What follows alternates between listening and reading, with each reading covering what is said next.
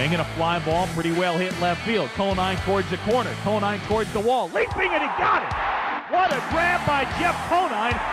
Conine swings on the first pitch. High fly ball left field. Deep. It's up, and away. A home run for Jeff Conine. Some icing on the cake in the 8th inning. Right field. There's a ball hit by Jeff Conine. Past the diving Eric Karros into right field.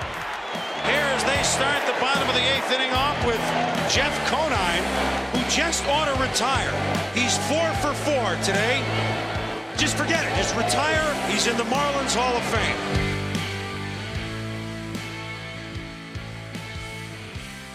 Outside the Box with Jeff Conine. Today is August 17th, and we're going to talk some awards. Finally, we've been talking about it. I'm excited to get what your take is. We're going blind in here. I showed you, what awards I want to talk about, but we don't know who we're going to crown them to down the final quarter of the season here. It's going to be a fun episode, and I'm excited to see what you got here for your awards. Everything besides AL MVP, because there's not much debate there. Yeah, Shohei Ohtani, you can't really dispute what he's done this year. It's kind of a historical season. And to have anybody else in that conversation, we had Vlad Jr. in there early on just because he was a serious Triple Crown threat or Triple Crown winner possibly. But he's fallen off on a couple of those categories, so that's probably not going to happen. But Shohei Ohtani, what he's doing is truly remarkable on both sides of the ball. It's just hand it to him now. Let's just give it to him now. Yeah, just save the time. Give it to him now. We don't even have to worry about it. There's not much suspense there. He could really stop playing right now, and I think he get it, right? I mean, so that's the one award we'll gloss over, but everything else is pretty close. I think it's going to come down to the wire, which I like. And it seems like there's a lot more intrigue in baseball with the awards this year, given how many different players have either emerged or superstars that have kind of recaptured their form. I like all the storylines there, and then some other teams that have done really well too. And I want to talk about that also, the voting process of the award. Again, it's kind of like the Hall of Fame where it's case by case, but I also want to talk about the narrative, that side of it too, right? If you're helping a team that wasn't good last year, like we're going to talk Brandon Crawford, and really helping that team now be one of the best in baseball, how much does that narrative matter too, from a player's perspective? Because we talk about the postseason, and I know they're not supposed to even think about the postseason, but you can at least acknowledge getting into it, right? And helping your team get there. That's got to be part of the award for the most valuable player. Well, voters are supposed to vote on just the regular season. Postseason is not supposed to count, which, the awards don't come out until after the postseason's over with. So if you've got a guy that has just absolutely destroyed it in the postseason, helped his team win a championship, that has got to sway some voters. They should have votes in before the postseason even starts, because there's no way that doesn't influence voters. There's no way, because you're seeing them do it in the postseason, whether you acknowledge it or not, consciously, unconsciously, you have to, there's going to be some level of influence there. So I'm excited to discuss some of those storylines as well. And I think when you look at the MVP picture, Shohei Ohtani is probably the only guy that, his team is probably not going to make the playoffs. You look at the NL MVP race, it's a bunch of teams that are in that hunt. The Angels are really the only team that with an MVP candidate aren't really there. And that's upsetting, but that just shows you how dominant he has been, where you probably have to be about 30% better than the other finalists if your team is not going to the postseason. I know some people say that it shouldn't matter because it's most valuable player, not most valuable player on a good team. I've heard that one a million times. What are your thoughts on that? Well, you got two schools of thought. You've got most valuable player, which a lot of times you'll see a player with the best stats, even though his team didn't do much of anything in the regular season to get to postseason. You'll just see the guy with the best stats win MVP. And then other years, I remember one of my good buddies that I played with, Terry Pendleton. He won the MVP and had, I think, 84 RBIs that year. Did not lead, was not in the top 10 in home runs, anything like that, but they gave him the MVP because he was so integral in the Braves getting to the postseason. So, it's I think it's most valuable. So you have a player that makes the difference on your team. Without that player, that team would not have made it to the postseason, because that's why we put on a uniform. We put on the uniform to make it to the postseason. So if you're a last place team and you got a really good player, is he really the most valuable? Because your team did nothing. So I always like that most valuable really ringing true. Like, you have to have done something to help your team get to the postseason. That's what makes it most valuable for me. And I think the case for Ohtani there is that they would probably be 20 games under if it weren't for him, with Trout being out. So that's one of those unique circumstances where you could say this team would be one of the worst probably if it weren't for him. But generally, I agree with that. And I think that's going to kind of help us here as we go through these awards. Before we get to the awards, I see a yellow piping line on the jersey and blue. I'm going to guess that's is that Old Royals or Old Brewers? Old Brewers. Hey, that was a pretty good guess. Okay, so I've got the team right. Old Brewers. Oof. Old Brewers is the jersey. And I'm going to guess it's like 90s, mid-90s Brewers. That's testing me. Hall of Famer. Hall of Famer on the Brewers. This one's going to make me really mad too. I already know it. I wore it today because, we're talking about pitching and we're talking about Cy Young, and I don't know, that Brewer staff is truly remarkable what they are doing. I mean, it might be historic, these top three guys they have. So I thought I'd go old school, and you asked me, you're going to ask me a little bit later about maybe milestones. So just give it to me. I'm going to be pissed. Dang. 19. Who am I looking at? Why do I still not know? Robin Yount. Robin Yount. God, that's a tough one, honestly. That's a tough one. That's a good one. I'll take the L on that one. I should know Robin Yount, though. So what's the story behind that one? And I'm going to be kicking myself while you tell it. Well, you're going to ask me about, being part of milestones, and I played with George Brett. And in 1992, George Brett got his 3,000th hit, and I was on the team to witness that. So that same year in 1992, Robin Yount got his 3,000th hit with the. I wasn't at that game. It was against the Cleveland Indians, but Robin Yount was one of those guys that kind of like in that same mold as George Brett, just loved the way he played the game, loved the way he was in the clubhouse, loved his leadership. I got to play against him briefly, very briefly, but just one of those guys I always really respected. So when I was looking through rosters and trying to find out guys who I'd want to get on jerseys, the old Mitchell and Ness, throwback jerseys. Yeah. He was one of the first ones that I targeted, and I sent it up to Milwaukee, and he was working with the organization at the time. So he signed it for me, which was really cool.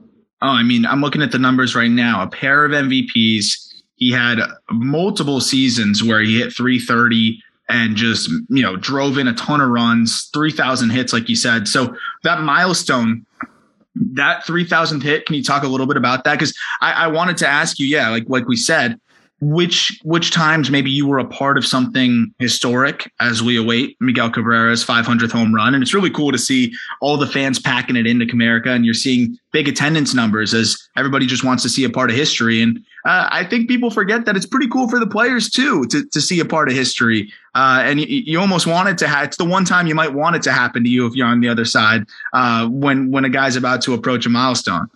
Yeah, absolutely. You're watching history, and I got to do a few of them. I saw Cal Ripken's 3,000th hit. I was on the team with him when he got his 3,000th hit. I saw Paul Molitor's 3,000th hit. I was playing against him when he did that. George Brett, obviously, got to see his and be a part of that 3,000th hit. The Hawk, Andre Dawson, I got to be on the team with him when he hit his 400th home run. Just being in that era where guys were, when I was a rookie, guys were coming up and retiring, just that time where I got to see these milestones, or at least be in the league while they got their milestones. It was a pretty special time. And, and then now when I look through my jerseys and see all the guys that I played against, that are now in the Hall of Fame, Jim Thome and Frank Thomas and Mike Piazza and Tom Glavine and Jeff Bagwell and all these guys that are just, that were my contemporaries, but just superstars in their time. I got their jerseys when I was playing against them, and didn't really think that, someday these guys are going to be Hall of Famers. Yeah. But my Hall of Fame collection of jerseys has increased dramatically since I retired. And it's probably still going to keep growing because some of those players that maybe were coming up towards the back end of your career now are starting to make their way in there. And that's going to be fun to see as well. With Yount, on the last thing I want to say about him, what's interesting is that he was a 3-time All-Star, 2-time MVP, which you don't see very often. Right. It should be a 12-time All-Star and 2-time MVP. Yeah, you wouldn't expect that. And at the same time, he's also been he was somebody that we talk about dominating in short spurts. He was more of a guy that did it over the span of a long time, right? 20 years of pretty consistent ball. He was pretty much consistent until the end. Of course, he had those 2 big MVP seasons, but what's amazing is that he was just able to amass 160, 170, 190 hits almost every single season. And, that's how you get to 3,000. What impressed you about the way he was able to just be so consistent? How was he able to do that as a hitter? Well, just that. I mean, his approach was so consistent. Like, he wasn't like the Cal Ripken where he's changing his stance every other day. And every time you face him, you see something totally different. He was basically that same type player his entire career and the model of consistency. So, we talked about this before in the Hall of Fame consideration, that guys that stay around a long time and produce for a long time, they deserve some credit for that. We also talked about the guys that don't play quite as long, but dominate their era. And that period of 10 years that they dominate their game. Robin Yount was, like you said, as consistent as they came, and you knew exactly what you're going to get. He wasn't super flashy. He wasn't a huge base stealer or a guy that's going to electrify a game, but you could count on what he was going to do every single day. And I'm sure his teammates were very appreciative of that. Yeah, that's the amazing thing is he did a little bit of everything almost every single year. He always hit double-digit homers, double-digit stolen bases, 80 RBI, 175 plus hits. Like, to be able to pencil that in every year as a team, that's got to be incredibly valuable just to know what you are getting, even if it's not going to be that even though you did win 2 MVPs. So you were always getting a little bit of a bonus too sometimes. So that's a good name. And I'm glad you brought that one up because that's somebody that Hall of Famer, but maybe doesn't get discussed as much as some of the other players that were from that era and are also in Cooperstown. But let's get to the awards today. Now, for what we could see going down the final stretch here, it's still up in the air, which I love. It makes it a lot more fun. We've got plenty of storylines as we go. We already said we don't really need to talk about the AL MVP, but the NL MVP is really interesting. And I think there's a lot of topics to be discussed here within this award. You have Fernando Tatis, who has been spectacular when he's on the field, but he hasn't been on the field. He comes back, first game back, hits 2 home runs. It's unbelievable. They're putting him in right field now, which seems to make more sense than center field. I think he can probably protect himself a little bit better out there. And let's be real, it's about the bat for him. That's what they need. And the Padres right now are fighting for their lives. They're only a game and a half up on the Reds. I just wrote a piece on justbaseball.com making my case for the Reds. I think they can sneak in, and they're looking like they can. And the guy, Joey Votto, who has really helped them in the second half, he's a candidate as well. I'm seeing a lot of people talk Bryce Harper. There's a lot of different players that can go into this here. Who is your pick right now for NL MVP? And then I'll get into the specific candidates after I hear your little pitch here. You hit on a very important topic for me is where Fernando Tatis has only played in 87 games or 89 games. You got Bryce Harper, who's been a lot of talk, which I don't get that one because, he's got 21 home runs and 49 RBIs right now. And they're talking about Bryce Harper for MVP.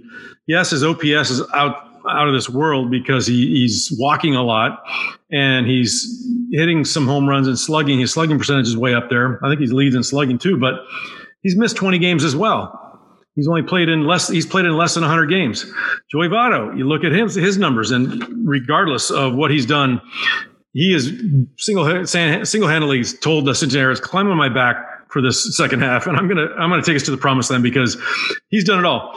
He's another guy who's missed 23 games this year. He's missed out of 23 games, but his numbers. He's 5th in RBIs. He's 3rd in home runs. He's 4th in OPS, even though he's missed 23 games. Tatis, same thing. He's 1st in home runs. He's 1st in OPS.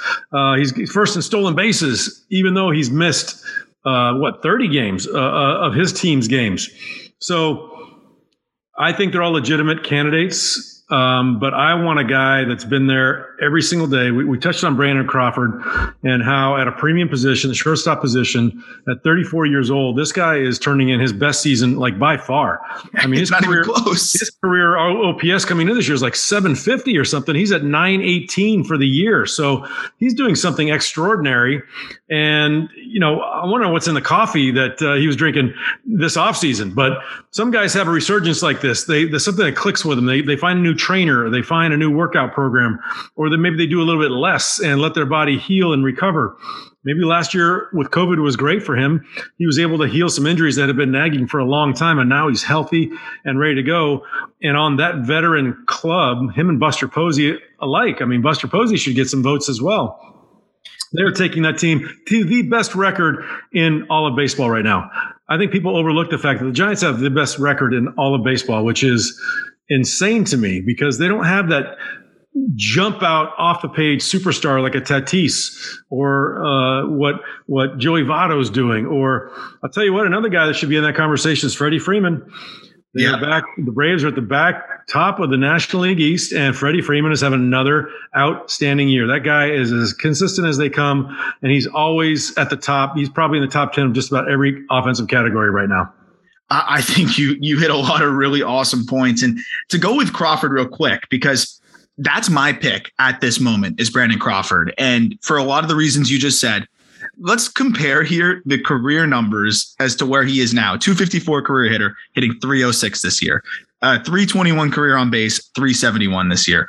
403 career slugging, 547 this year. He already is only 2 home runs away from his single season career high, which he did back in 2015. He's got 19 homers, 21 is his career high. So he's on pace for a career high there. He's basically going to set career marks in every single statistic, assuming he continues the way he is. And as you pointed out before we started recording, he's hitting over 500 in his last 7 games, went 4 for 4 yesterday. So it's not like Brandon Crawford is slowing down. He's also stolen the most bases he has in his career. He's 9 for 9 on stolen bases. So you talk about like the coffee, something really clicked for him. I'm assuming it was something with training, because the fact that he's even swiping bags, he's playing as good a defense as he's ever played, and he's won multiple Gold Gloves.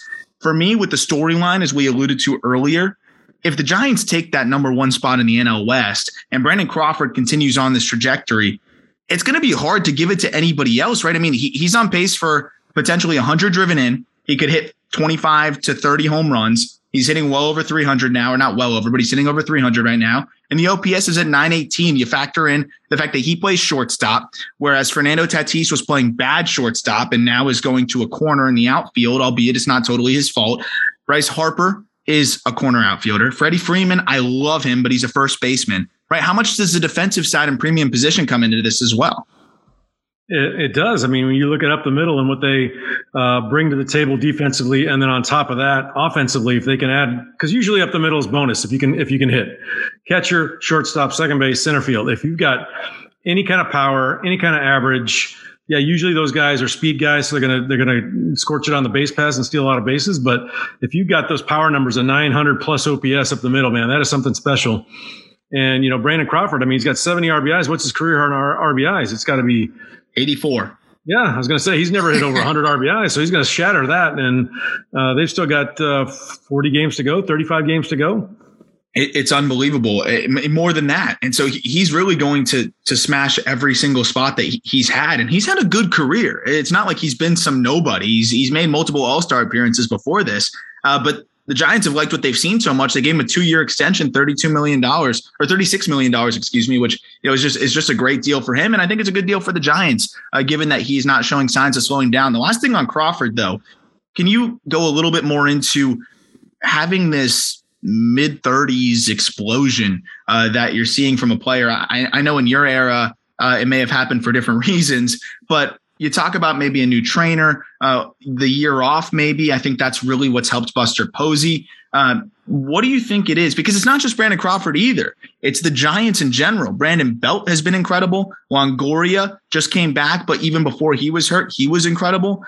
Is there something that the Giants are doing as an organization, possibly from the inside, that's helping these players training-wise? You think they've got something, they know something, some anti-aging sort of ability that they have in San Francisco? Well, we talked about this a few episodes ago about what impact a manager has on a lineup. They got a new manager in Gabe Kapler. He came in fresh this year.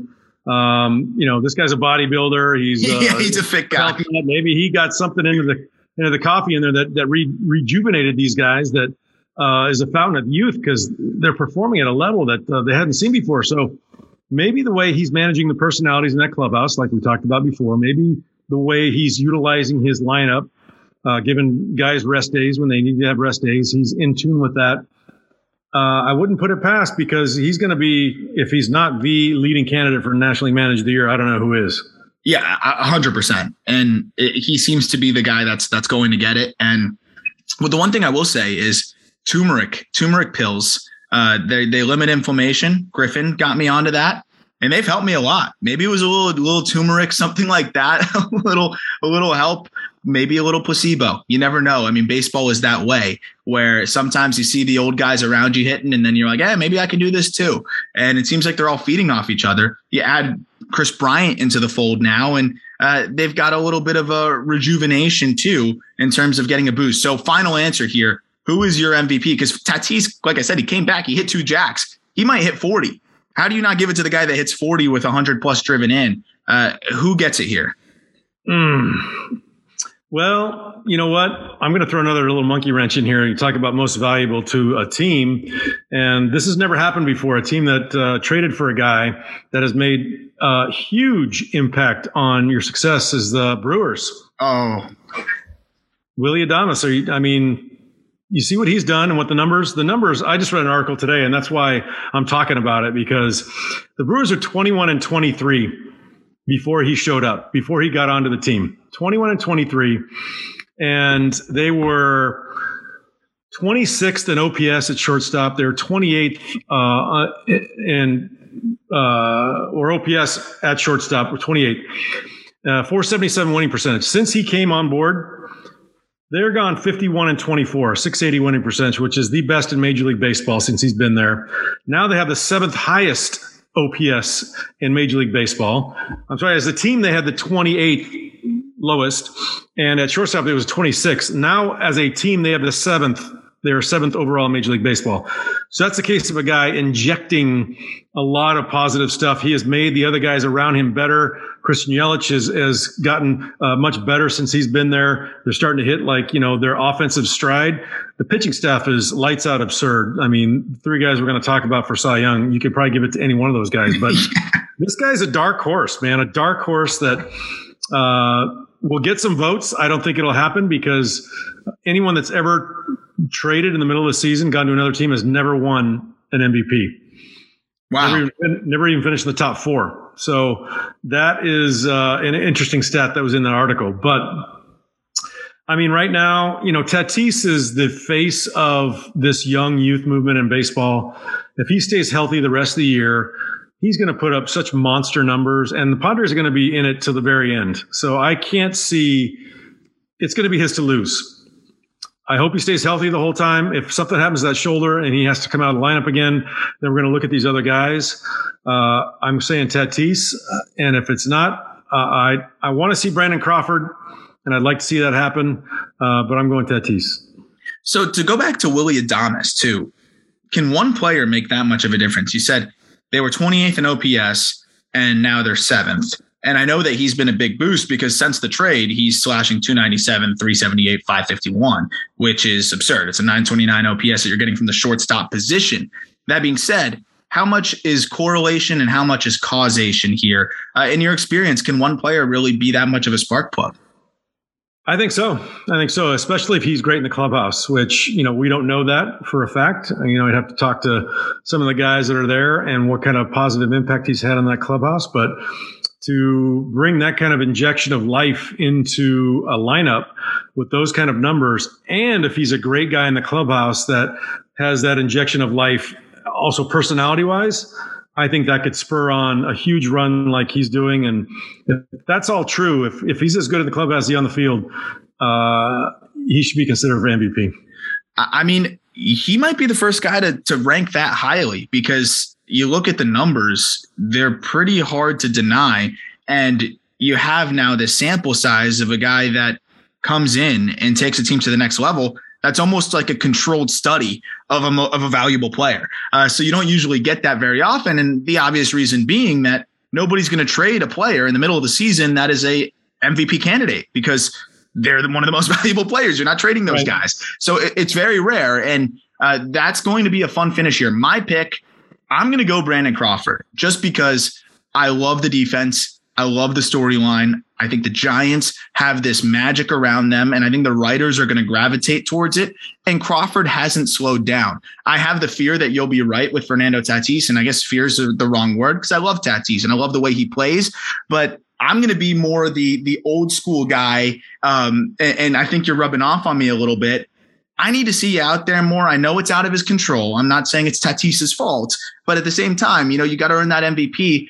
And he's been limited defensively. He has not been good at shortstop. I think people overmake that, though. I think he'll be fine long term, but he hasn't been good there. And now he's playing right field. So I think we got to talk about that a little bit. And especially when potentially the counterpart here is somebody that is the polar opposite, a phenomenal defender at shortstop. There's got to be some value there. We can't just chase the box scores. So I think Tatis is going to have to, put up these ridiculous numbers. But like you said, there's a very good chance that's what ends up happening. So it should be a fun finish here. And I'm excited to see which way the writers go, because I think there's a lot of different ideologies that can factor in here. I also really love your nomination there of Freddie Freeman, because if the Braves sneak in, I mean, given everything that's happened, you got the storyline there too, right? Ronald Acuna out for the season. They've lost their pitchers. They lost Marcell Ozuna to legal matters. This was a team that was dead in the water. And if they can get in there, you're going to be hard pressed to look outside of maybe Ozzie Albies and Austin Riley. Those are the only two guys that I'd really say have been playing a big part. But Freddie Freeman's the heart and soul of that team. And if he finishes hot here too, he's going to end up having 35 home runs, hitting 300 and driving in potentially 85, 90. That's pretty valuable too with the defense that he plays. So it's going to be fun. Your final answer is Tatis. My final answer is Crawford, though I still think you're going to be right. So I don't know if that really is my final answer. Well, my gut is Tatis, but my heart is Crawford. I'm with you. Freeman, and Votto too. I mean, I think it's going to be one of the most spread out all-star votes, or MVP votes that we've seen. Usually some of them are just, like when Harper won it unanimously, it was like so over the top of his season. But there are so many great stories this year. There's so many guys that are contributing, even at levels that we didn't think that they were capable of. We didn't think that Brandon Crawford was capable of this. We didn't think that Joey Votto was capable of this anymore. And here they are. They're making these pushes and pushing their teams and ranking them to a higher level. It's going to be fun coming down the stretch. I love it. I love it. And it's kind of fun to watch it now too, because I know the players are focused on making the postseason, but it's in the back of people's minds. How can you separate yourself a little bit too? But speaking of separating here, the NL Cy Young, it's a little bit of a cluster as well. It was initially a runaway for Jacob deGrom, but deGrom doesn't look like he's going to be back. Potentially, I hope he'll be back at some point this season, but he continues to have setbacks. They rushed him back before. I don't think that was the right move. And he doesn't look like he's going to be back anytime soon. That's not going to really help his case here, and it's not going to help the Mets, who are in a free fall as well. It seems like deGrom is pretty much out of the consideration unless he came back next week. Zach Wheeler is the favorite, which is understandable given that he has just been a workhorse this year in an era where we don't see workhorses. Walker Buehler in that consideration. And then, of course, like you said, you have the three-headed monster in Milwaukee of Corbin Burns. Of course, you got Brandon Woodruff as well and Freddie Peralta. Peralta probably lagging behind a little bit as the young pitcher, but my goodness, is he special as well. Corbin Burns, he just struck out 10 guys in a row, I believe, the other day. He's unbelievable. And Brandon Woodruff, can't say enough about him. Where do you think these guys all rank and stack up against each other? For me right now, Zach Wheeler is ahead, but I'm looking at Corbin Burns to sneak in there and potentially take it. This is going to be a coin toss. It's going to be a coin flip. You look at that three, like you said, the three-headed monster in Milwaukee. You've got three guys under a 2.26 ERA, three guys under a 2.26. So Woodruff is at 2.18, Burns at 2.23, and Peralta at 2.26. It's insane that Peralta's got a 141 batting average against. Yeah. 141. 182 for Woodruff, Corbin Burnes at 203. He's the slacker at someone hitting over 200 off of him.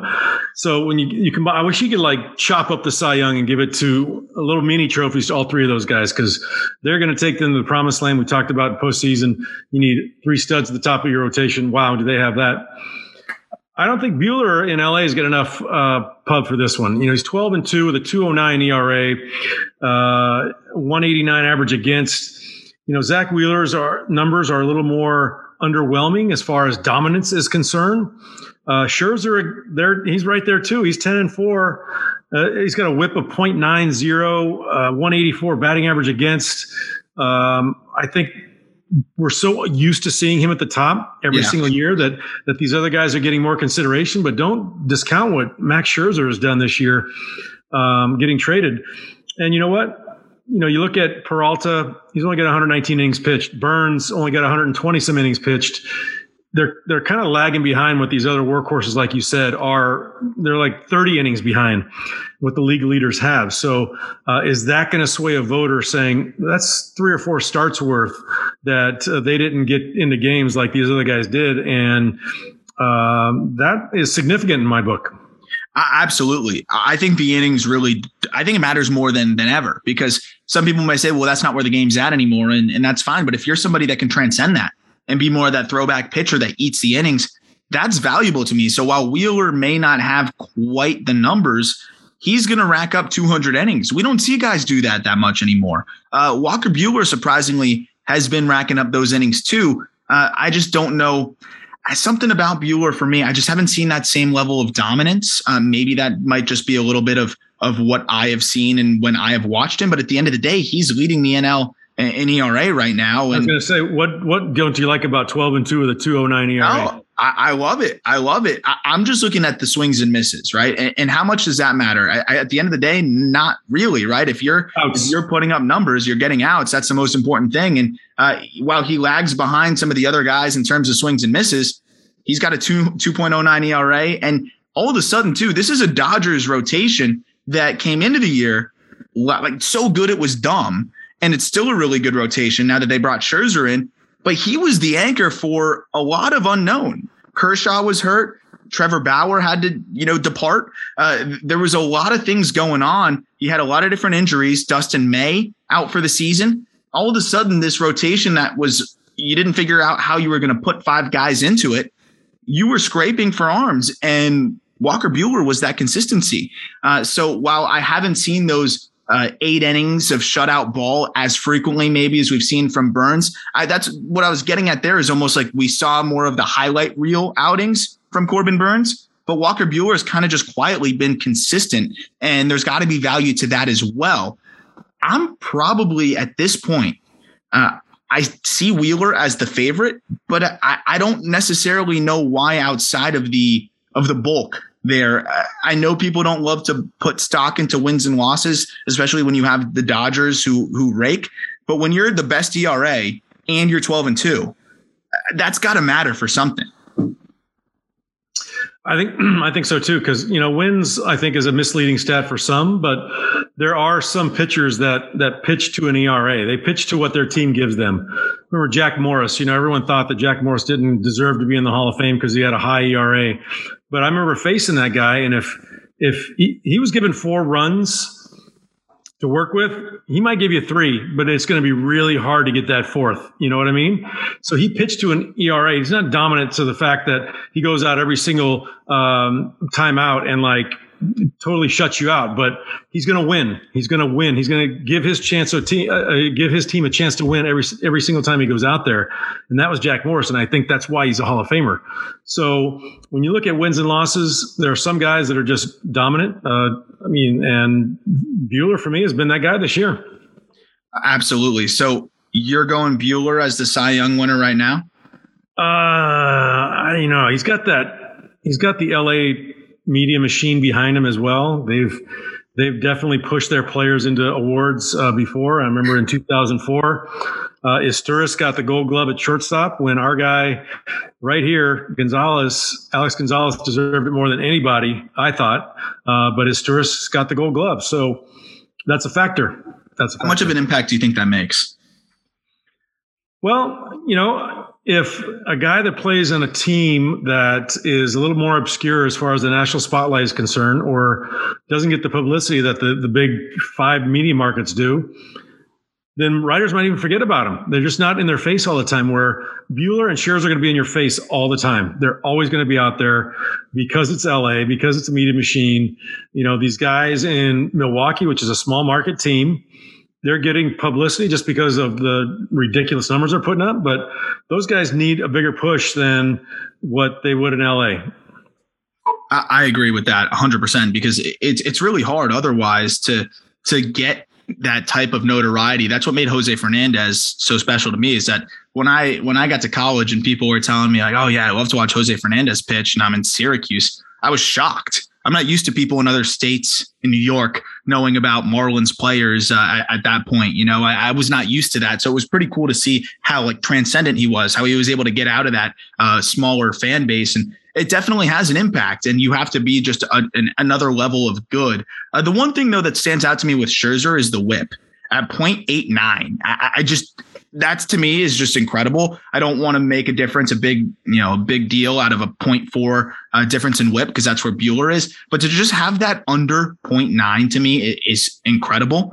And I just wonder if Scherzer is able to get that ERA under 2.5, and he starts to finish strong here with about 5 more solid starts. If he could start to creep in there. And the fun thing about this is that you can make the case that it's going to be between Woodruff, Burns, Buehler, and Scherzer. So it could be between a pair of teammates here. So your final answer, in your opinion, is to the 26-year-old Buehler, which, how crazy, he's only 26. Yeah, I'm going to go with that. I'm going to go with Buehler. You sound disappointed. Well, I mean, Scherzer for me is I love that guy. He's just an old school kind of guy that gets out there. He wants the ball every single time. He's so proven. He's so consistent. I'd like to see him win it. Buehler's numbers, if they continue the way they are, man, they're going to be something special by the end of the year. And I think that might sway the voters. And he's also made 24 starts, which is, among the most in baseball, which is also really important. Scherzer not too far behind at 22. And, the trade may have cost him a start there too, and in between. So I'm going to go Corbin Burns on this one.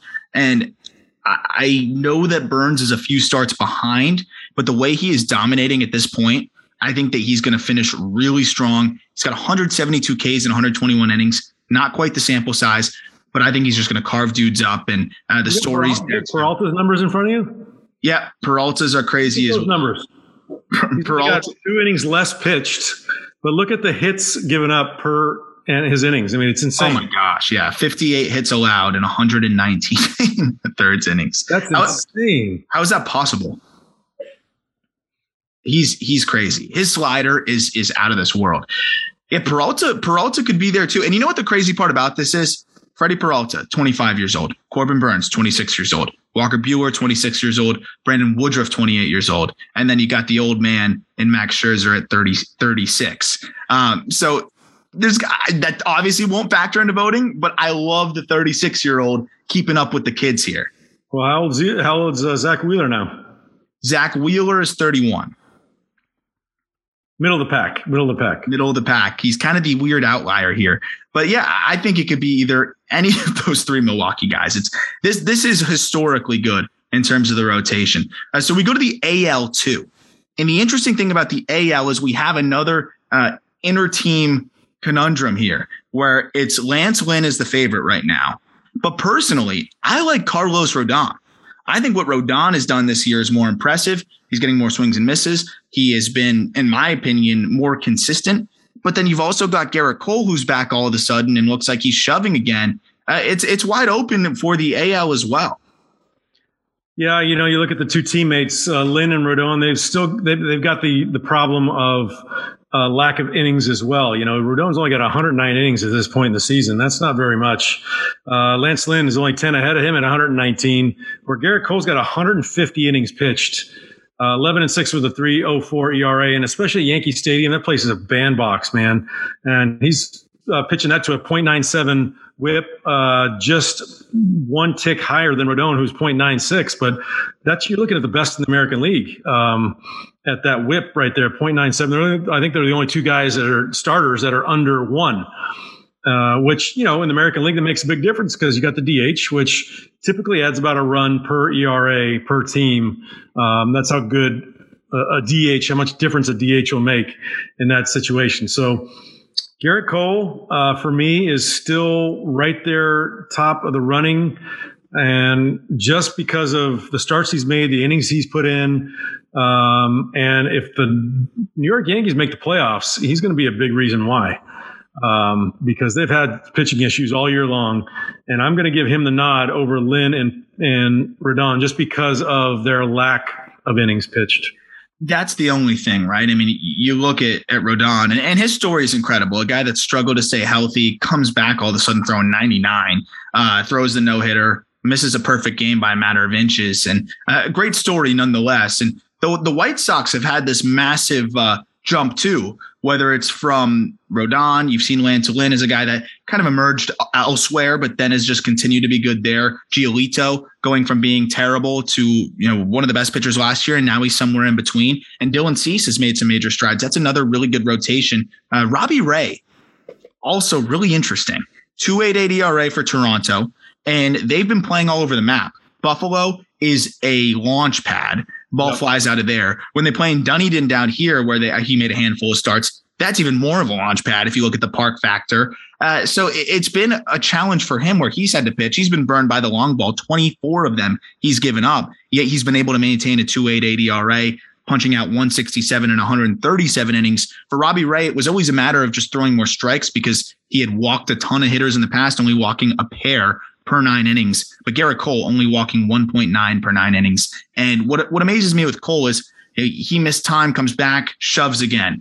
He legitimately looked at Aaron Boone in the eyes and said, "You are not taking me out of this game." Pitch that 9th inning and finish the complete game. There's just this tenacity with him. And you talk about Joey Votto kind of saying, "Hey, get on my back here" with the Reds. I see Gerrit Cole saying that pretty much with his ball club. The offense has been inconsistent. The bullpen sucks. The rotation's been banged up. And if you don't have Gerrit Cole on this ball club, we talk about MVP, the Yankees, in my opinion, aren't even in the hunt. So I'm with you. I'm going to go Gerrit Cole here because what he's been able to amass, even while missing time, still leads the AL in strikeouts, is among the leaders in innings pitched. And I think he's going to finish strong here down the stretch. The guy's a competitor, and I think we see it every single day. Absolutely. That's and going to a team like the Yankees, which you're under a microscope there. He's taken on that responsibility and that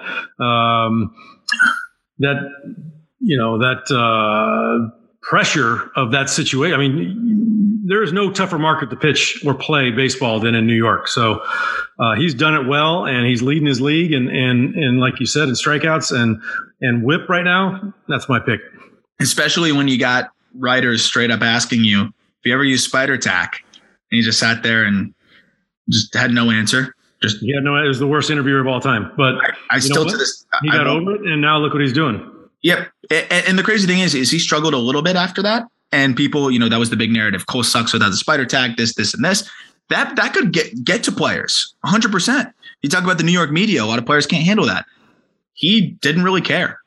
Like he sat there, had no answer. And I think I'd be having a panic attack if I froze like that. And he's just like, I don't really know what to tell you. I don't know how to answer that. Yeah. I would have been stuttering and trying to get out of it. And I wonder if a PR person lost a job that day, because how do you not prep Gerrit Cole? Like, hey, you're probably going to get a question about Spider Tack. Say this. I don't know how that didn't happen, but it kind of just shows you how much he's unaffected by it. Because he sat there, froze. It was the worst answer I've ever seen, and it didn't affect him whatsoever. So there's got to be a value to that. Now I want to go to the Rookie of the Year race, because I have a problem with the AL Rookie of the Year race, and I'll get into that. So let's start with the NL Rookie of the Year race, which also has a little bit of drama in it. Right now, I would have said, a couple weeks ago that Trevor Rogers was the runaway. Marlins left-handed pitcher has been spectacular, really just consistent. He dealt with a little bit of injuries. Now he's unfortunately on the bereavement list and dealing with a loss in his family. So definitely thoughts are with Trevor Rogers, and there's more important things, and he'll get back when he gets back. But that aside, now that he has the workload that he has, he still put up some really good numbers, but he's going to have to come back if he's going to win this award. Jonathan India, on the flip side, has turned it up a notch since Trevor Rogers has missed time, and India has been spectacular. What really stands out to me with him is the 400 on base percentage, because that's so hard to do nowadays. And to do that as a rookie, you can make what you will about Cincinnati being small. Doesn't help you get on base. And that's what's really been impressive for me with India. And he's been really a nice story out of Cincinnati. Seems like a two-man race there between those two guys. We have a little bit of the pitcher versus hitter thing here too. And the fact that Rogers has missed some time. I think I know where you're going to go with this one, but I'm curious. Who's your guy? Well, you do know where I'm going to go with this. I'm going with the offensive guy pretty much all the time. And like you said, Rogers has had a phenomenal year for Miami. They've done absolutely nothing and had a great pitching staff. They've done very well on the mound as a whole, and he's led that staff. So he's 7-6 with a 2.45 ERA, which is spectacular. I mean, absolutely spectacular. But you got a guy that in India that is in a pennant race. They're trying to chase down the Padres. And with that kind of that point in the season where you're going after someone in ahead of you, that's when he's turning up his game. Yep. He's been lighting it up as of late, 283 average. And you know what? I would not be surprised if you ask India what's going on in his mind in that clubhouse. He is sitting right next to Joey Votto, picking his brain on how to get on base, how to approach at bats, how to stay calm in pressure situations. Joey Votto is the most deadpan, calmest guy I've ever seen in those situations. He just the guy's super intelligent. He just knows how to handle himself in any situation. So I guarantee you, India has really benefited a lot from his knowledge and being on that team. So being that he's an offensive player, which I tend to side towards anyway, but also being in the playoff race, I'm going to give it to India. That's a really good point that I never even thought about is India's approach has made such major strides. He was a guy that walked a lot in the minors, but it's just a different level of ability to get on base, working the counts, just being a tough out. And also, you talk about him being on a team that's in a pennant race. He's batting leadoff for a team in a pennant race. That's a different animal. Rookie batting leadoff for one of the best offenses in baseball that has a ton of good hitters behind him. He's got to set that table. And again, you can make the case that it's easy to hit in Cincinnati. And that has probably helped his power numbers a little bit with the 16 homers. But that's not going to help you get on base that much at a 400 clip. That's not where it comes in. And he's been as good as ever down the stretch here. And the one drawback on him is he is initially a third baseman, adjusting the second, probably one of the weaker defensive second basemen right now. But when you're leading off for a team that's in the hunt, I think you got to give it right now, especially with Rogers on the shelf. Give it to the guy that has really just been leading the way for one of baseball's best offenses, one of baseball's hottest teams. And I love the Joey Votto connection that you make there, because I 100% agree with that. I do want to give a little shout out, though, to Trevor Rogers, who, as you mentioned, a 2.45 ERA for a guy that first round pick. A lot of people were saying, this guy looks like a back end arm. He might be a bust, and really figures it out and takes his game to the next level. It's been really cool to watch. He seems like a really humble guy, goes about his business the right way, but almost 11 strikeouts per 9 for him, the 2.45 ERA, 110 innings. He's been really consistent. And I think that's a really, really good development for the Marlins. And they've got to be excited to have a left-hander there that will be anchoring their staff for the foreseeable future in Trevor Rogers. And again, all the best to him and his family. So it'll be a fun down the stretch here, especially if Rogers does come back to see who can really get the upper hand. Because if Rogers comes back and gives you 5 quality starts, then there's a conversation here. I think it's still India, but there's definitely a conversation depending on how India finishes and how the Reds finish. So would you say that winning matters in the Rookie of the Year side of things too? Not as much, but does it matter? I don't think so. Not as much at all. They're basically looking for the best player as a rookie. They're not looking how he impacted his team. And usually it's a bad team. Yeah, a lot of rookies don't impact their team because, like you said, the great teams have all veterans playing on there. That's why they're making the postseason. So, not a factor.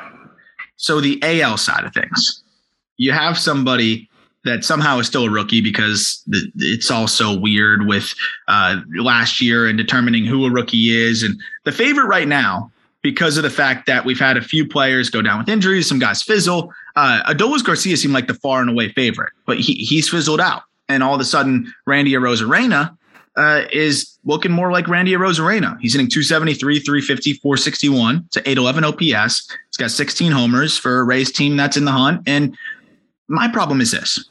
Randy Arozarena made his debut in 2019. He played 19 games back then. That's okay. You can maintain your rookie eligibility. Comes back in 2020. Plays 23 games. That's in the regular season.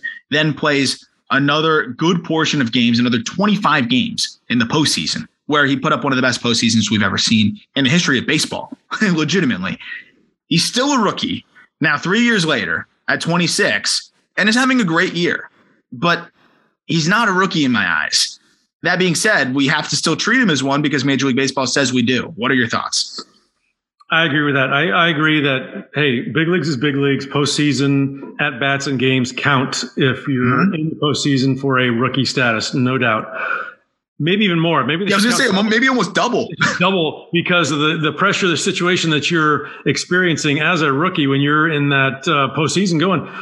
That is absolutely a shame not a shame, but, I don't think he should be classified as a rookie. It's not his fault. It's not his fault. That's Major League Baseball rules.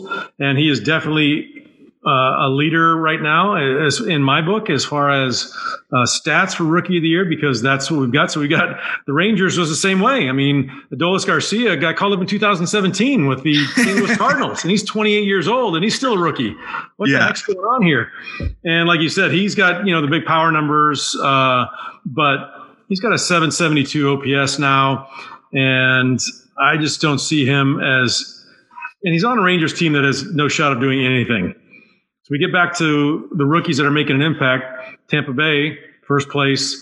Astros, Luis Garcia, who is another one we're going to talk about for Rookie of the Year. 9-6 was a 3.3. He's with the Astros, also a first place team. So when you've got two rookies that are battling it out on first place teams, for me, everyone else in the conversation goes away because those guys are doing it on first place teams, which is going to be the most difficult chance to do it or way to do it when you're a rookie.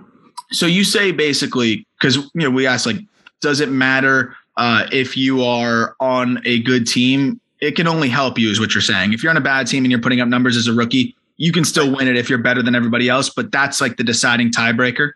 Yes, I think there's more credence should be put on good numbers for a good team because it's easy to play on a horrible team because you're relaxed. You're not expected to win.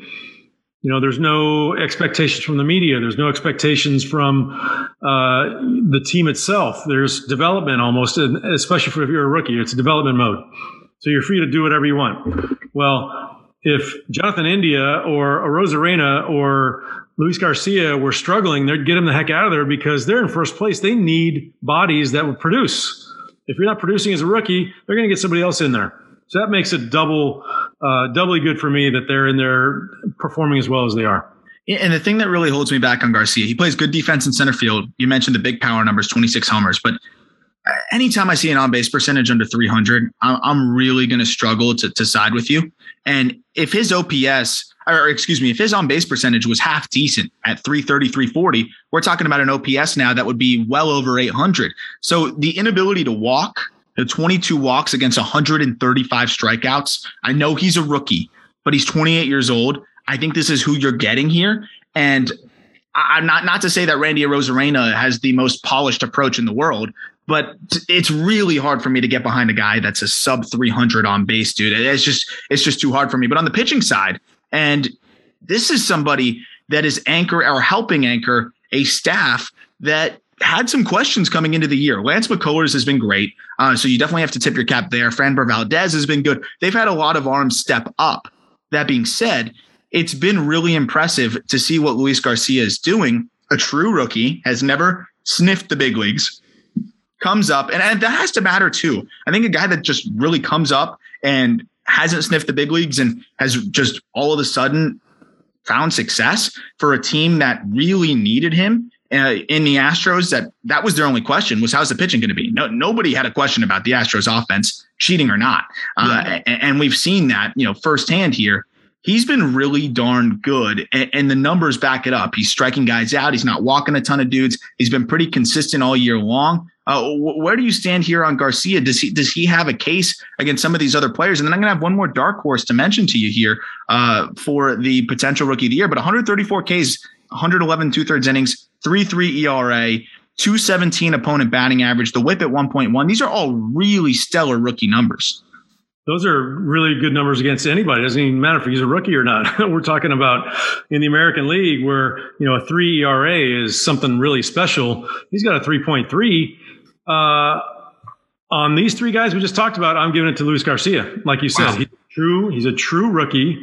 Rosarena with 25 games played in the postseason. I'm sorry, he's not a rookie anymore. Adolis Garcia, he's a nice player, but he's 28 years old. He first got called up in 2017, 4 years ago. I'm going with Garcia on this one because what he's doing with that Astros pitching staff is pretty impressive. I agree. Right now, for as far as I'm concerned, I'm going with Garcia. And I think I could see the writers just going with the Rosarena because that's the name. And I hope they don't. Nothing against Randy again, too. It's not his fault. But he's had his glory, right? He had one of the best postseasons we've ever seen. So it's not like this is some slighting of him. He got to experience something I think a lot better than winning the Rookie of the Year, which is legitimately being the talk of baseball for months on end. One more guy I want to throw in here, and I think he's just outside of it. But Akil Baddoo. Akil Baddoo was a Rule 5 draft pick. Which you don't see often for offensive players because you got to put them up in the bigs right away. And generally, you can't really hide those guys. An arm, you can put them in the bullpen and, put them out there and blow out games, eat those innings. Baddoo had never played above high A ball. He played 22 games in high A ball. That's it. So barely played above low A, but he was so toolsy that the Tigers were like, screw it, we'll try it. It's $100,000. Let's see how he does. Sink or swim, they throw him out there, and he's done pretty darn well so far this season. And he's hitting right now 267, but has an 800 OPS, 333 on base.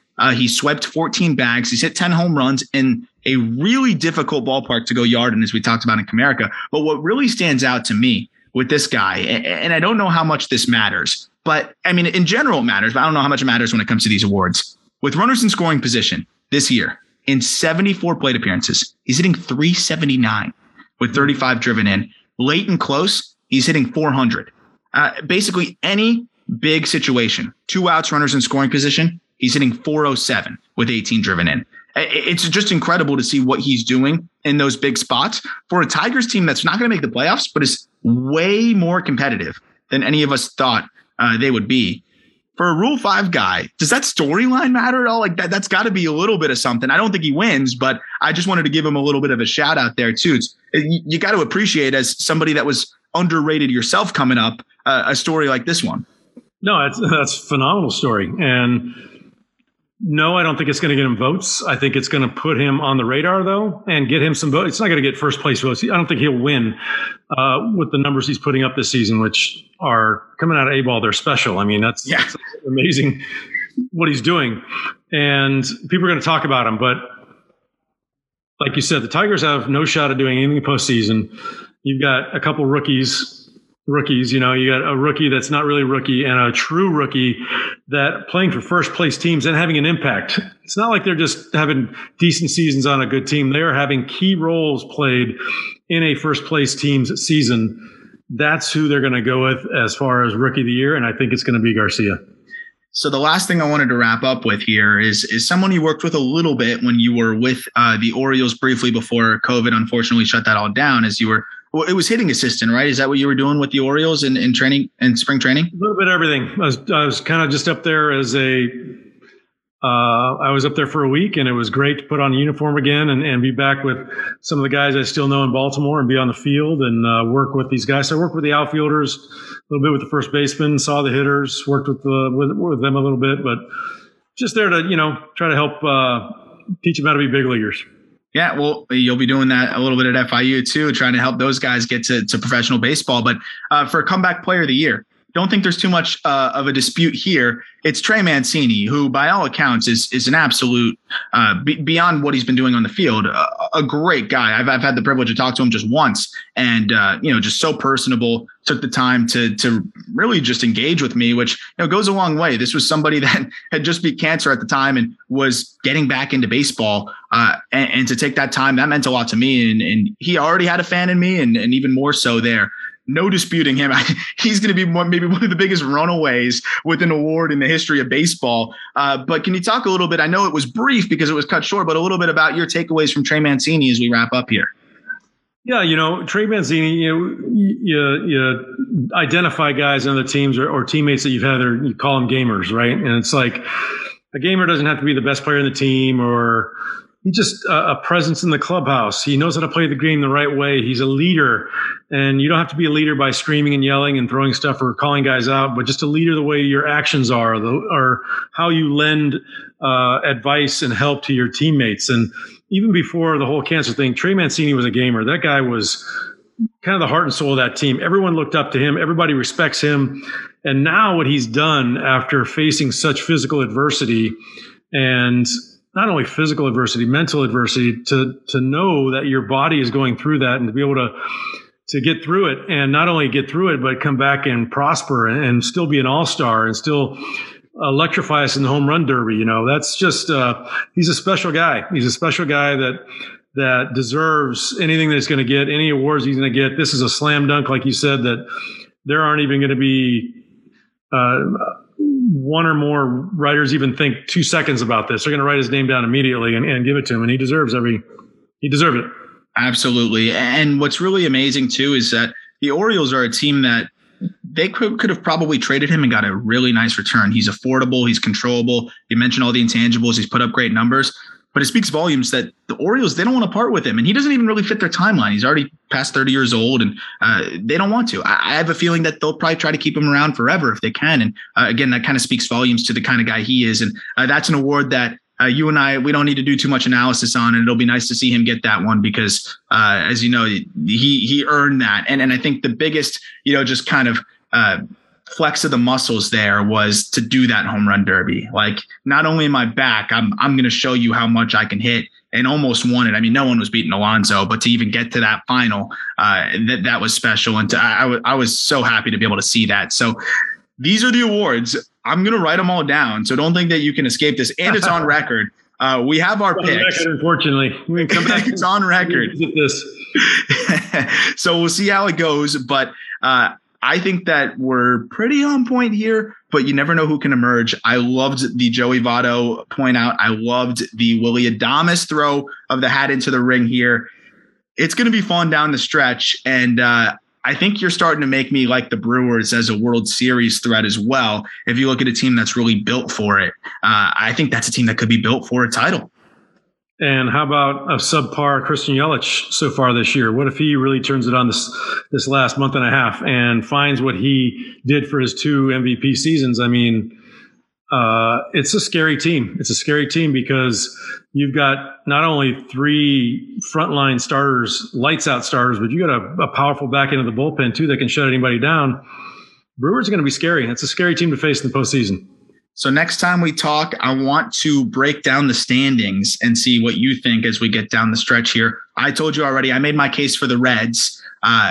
Can they dethrone the Padres here that are scuffling, who just signed Jake Arrieta? And if you sign Jake Arrieta, in my opinion, that just describes vulnerability, given what Arrieta's been. So I'm interested to see what your takes are on both sides. Red Sox free falling a little bit. They've got game 2 of a doubleheader after we record this with the Yankees. That's going to be close down the stretch. Blue Jays in the fold as well.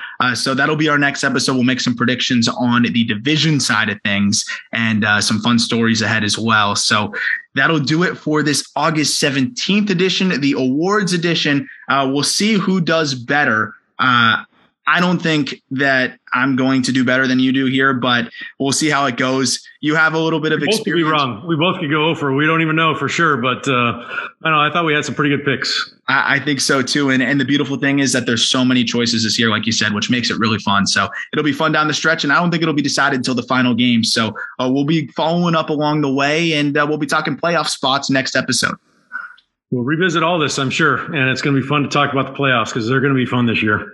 I think so too. I think this is going to be as good a parody as we've seen. So that'll be next, and great talking to you as always. And we probably got some guests on the horizon as well. We're shuffling it out, but we got some stuff to look forward to. So plenty to look forward to on Outside the Box with Jeff Conine.